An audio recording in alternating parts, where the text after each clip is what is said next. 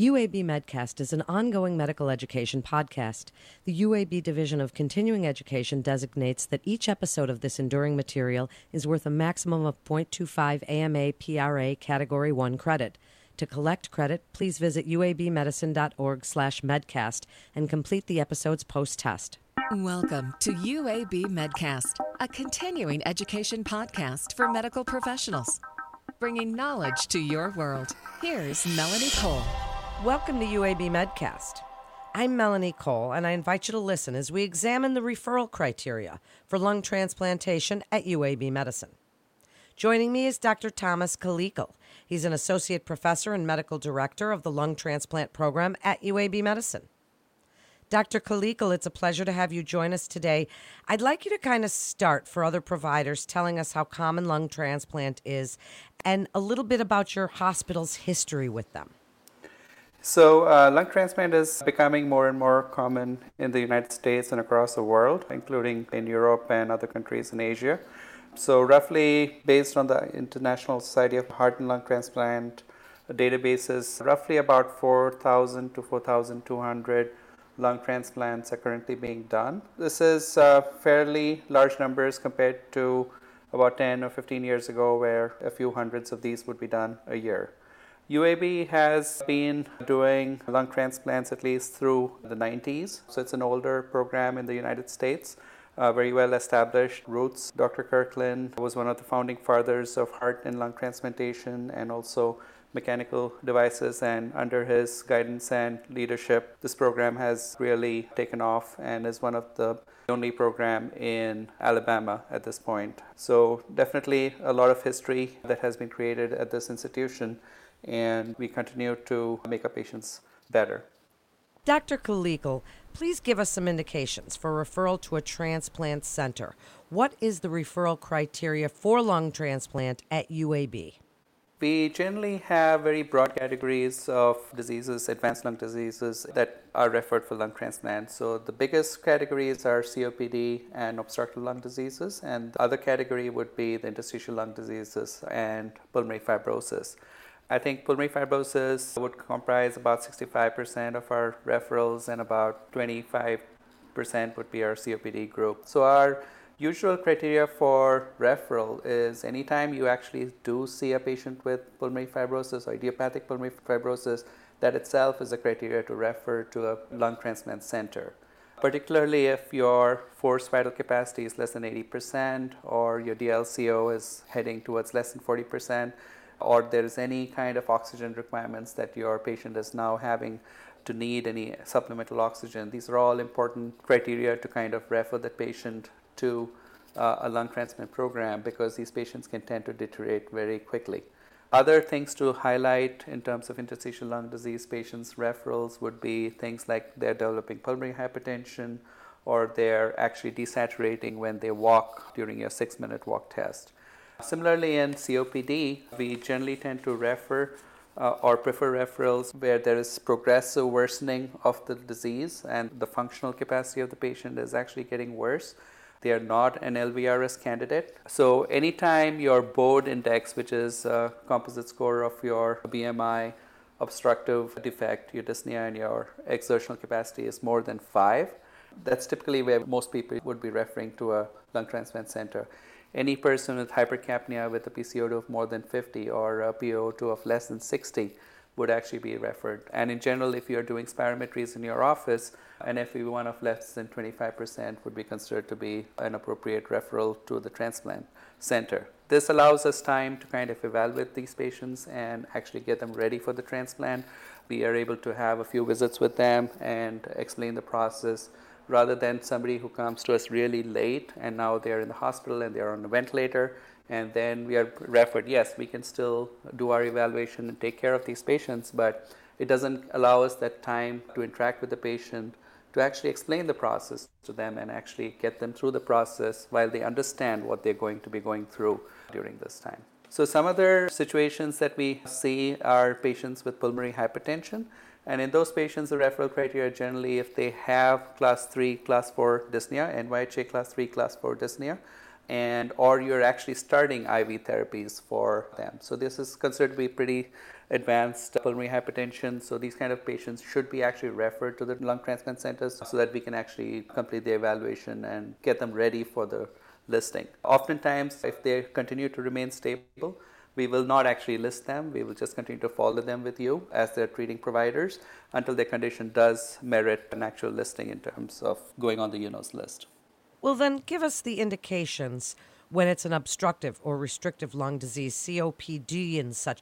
Tell us a little bit about importance of referral to UAB and how it differs from other types of transplant disease.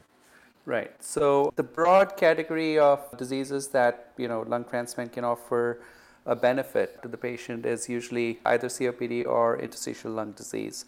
So we basically categorize them into obstructive lung diseases, which are examples would be COPD, cystic fibrosis, alpha-1 antitrypsin, and then the other category would be the interstitial lung disease like pulmonary fibrosis, most of which is idiopathic, or others which are associated with other diseases like connective tissue disease. Clearly, in these groups of diseases, lung transplantation does offer a survival benefit. For example, I would say that if you were unfortunate enough to develop idiopathic pulmonary fibrosis, your 5-year survival is very minimal. So usually the person who develops the disease pretty much passes away within 5 years. So broadly speaking, lung transplantation is an option for therapy in patients who either have high risk of death because of their underlying disease within 2 years, like 50% chance of dying from their disease in 2 years or less. And we expect that they have a reasonable survival after the lung transplantation, which means we expect that at least 80% survival at 3 months, or if they have at least 80% survival at 5 years after the transplant is completed, as long as they have no other major medical issues that may compromise that survival. And doctor, would you tell us about the program at UAB Medicine? What does the process look like for patients when they get to the transplant center, and what's involved in management of patients on the list? Yeah, that's a great question. So actually, from a physician standpoint, the most important thing is to recognize that your patient is sick and needs to be referred to the transplant program. So once that happens, I think the referral with all the physician notes and radiology is usually sent to the transplant center. We usually make every attempt to see the patient within 2 to 4 weeks of the referral being made. Initially, the patient is seen by a transplant pulmonologist in the clinic. This is often followed by an evaluation process. The evaluation process includes a lot of testing, including blood work, laboratory tests, and other diagnostics, including CT scans, including things like invasive tests, including heart caths. So once this is done, the patient also gets to meet the rest of the team, which are usually case managers that look into the social and the psychosocial aspects of the patient, the support systems that the patients have. We look at the financial supports that the patient may require during the transplant process and afterwards.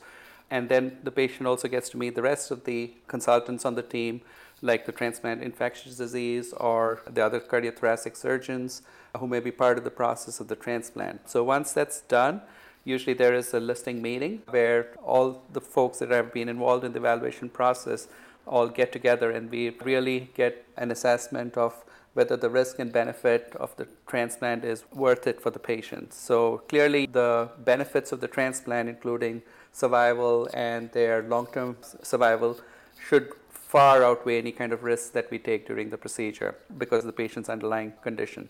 So once we kind of make that determination, we'll offer the patient a listing. And once they're on the list, they're activated on the national UNOS list. And depending on where their scores on the LAS system lie, the patient could get the transplant depending on how high their scores are on the LAS system.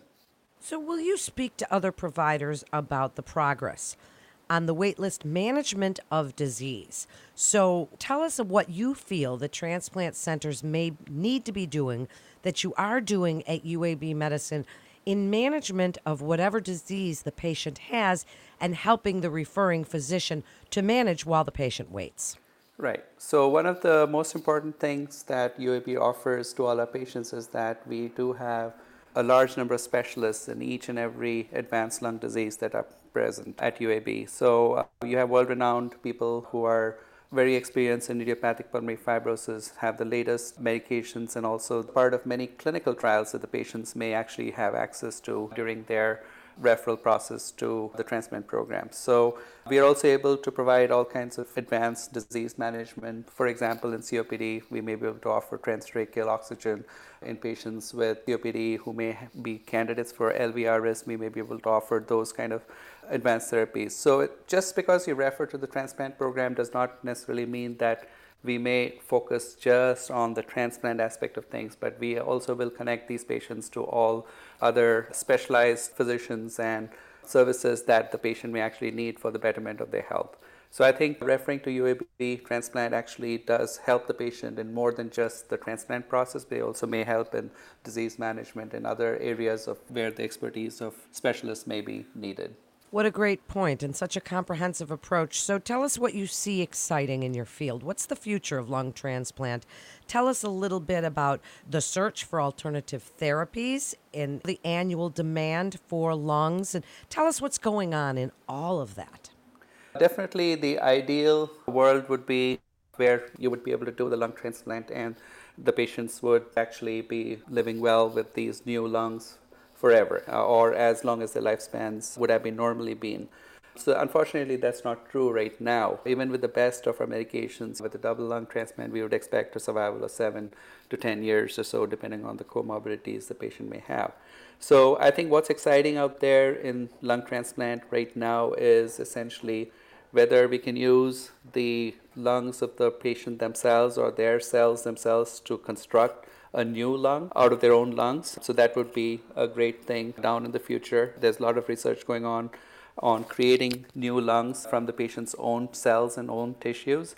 So that would be one way. So there's also lots of research going on xenotransplantation, which is use of lungs from, say, from pigs or from a thing to help our patients who might actually be having advanced lung diseases. Obviously, these are all in the research field right now, and reality is that not exactly an option right now for our patients. At the end of the day, yes, I mean, we definitely want to have the longest lifespan that we can actually provide with a lung transplant. And that means actually being able to develop newer drugs and medications that may actually prolong the lives of our patients even more but at the same time not making them prone to infection. So a lot of these exciting research opportunities are being done all across the world, including at UAB, and we look forward to be able to provide our patients with clinical trial opportunities as they arise in our program. Thank you so much, Dr. Khalekil, for being with us today and telling us about the program at UAB Medicine. A community physician can refer a patient to UAB by calling the MIST line at 1-800-UAB-MIST. And that concludes this episode of UAB Medcast. For more information on resources available at UAB Medicine, please visit our website at uabmedicine.org/physician. Please also remember to subscribe, rate, and review this podcast and all the other UAB Medicine podcasts. I'm Melanie Cole.